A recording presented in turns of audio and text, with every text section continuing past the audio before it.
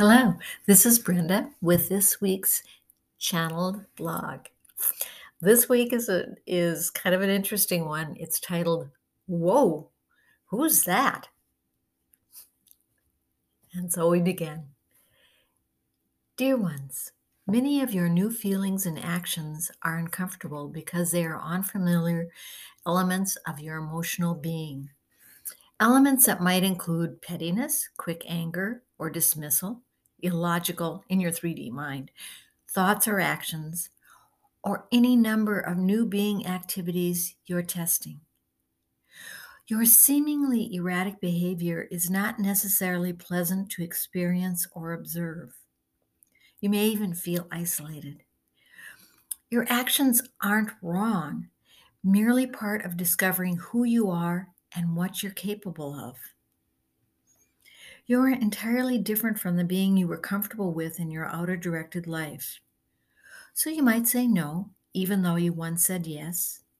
You might befriend someone you would not have been comfortable with before, or numerous changes you do not expect and can't understand. New you is as surprising to you as it is to those around you. Your true being is shining through in ways never before experienced because your reactions are more nimble and faster than ever before well of the earth. At the same time, you're experiencing reactions aligned with your new being, but not necessarily with you others are familiar with. Your world is topsy-turvy, both internally and externally, leaving you confused, upset, pleased, and amazed at who you're becoming. Something similar likely happened when you were a young teen. You needed to be you despite parental, school, or community guidelines. A you often created through peer acceptance. Now you have no peers. Each of you is functioning independently with an overriding quest for self-love, a quest that often leads you to new people and places. You're an independent being within the whole. The closest analogy is that you're a muscle cell of the Earth's totality. Other inner directed beings are skin, hair, organs, cells, etc. So even though each of you is an essential part of the Earth's totality, none of you has the same role. You're all moving to or already enmeshed in self-love to the point where you can easily function in your crucial role. No one is more or less important than another, for all must be working together to create the new whole that is love-based Earth. The difference between an outer directed or inner directed life is that an outer directed being needs both followers and to follow. Individuality is discarded in favor of sameness. So returning to our former analogy, all outer directed beings would want to be or try to be a skin cell, and no one would want to associate with those radical muscle cells. No one wishes to be like anyone else in your new world. For with self-love, your individuality becomes more important than following others.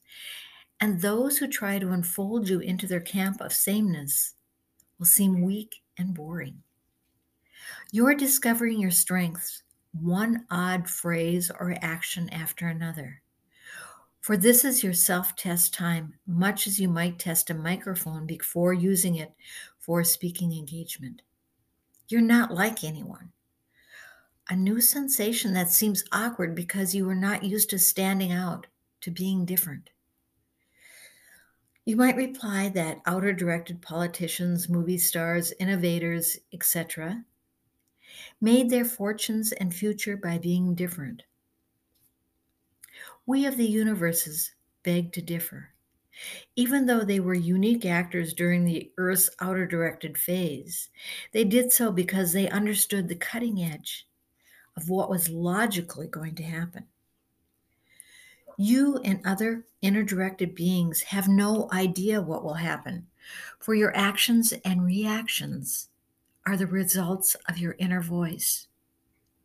That new part of you that has never before well of the earth. Even though the outcome will be a love based society of unique individuals, those individuals, including you, are not yet completely formed. Your outer directed society told you that the terrible twos and erratic teens would settle into this or that. You don't have that information now. You merely have a broad understanding that the final result will be a love based, unique experience, something you cannot yet envision, especially when you find yourself snapping at a friend or relative and noting their hurt expression, or they do something similar to you. You're all searching for your core being without necessarily knowing how to find it. So you may be saying or doing things that seem erratic, but instead are merely a search for yourself, independent of who others feel you should be. This isn't an easy time, but just as was true in your young teen years, you'll find yourself in ways you cannot imagine. Not what society or your peers demand, but what your inner being needs. And you will do so minute by minute instead of week by week or even day by day. Allow yourself to evolve as you need to, and allow the same for others. So be it. Amen. As always, thank you for listening, and post to your blog, your newsletter, do whatever you want with it, as long as, here we go, if you include the name of the author channel, Brenda Hoffman, that's me, and source website link, lifetapestrycreations.com. Thank you for listening, and I'll talk to you again next week.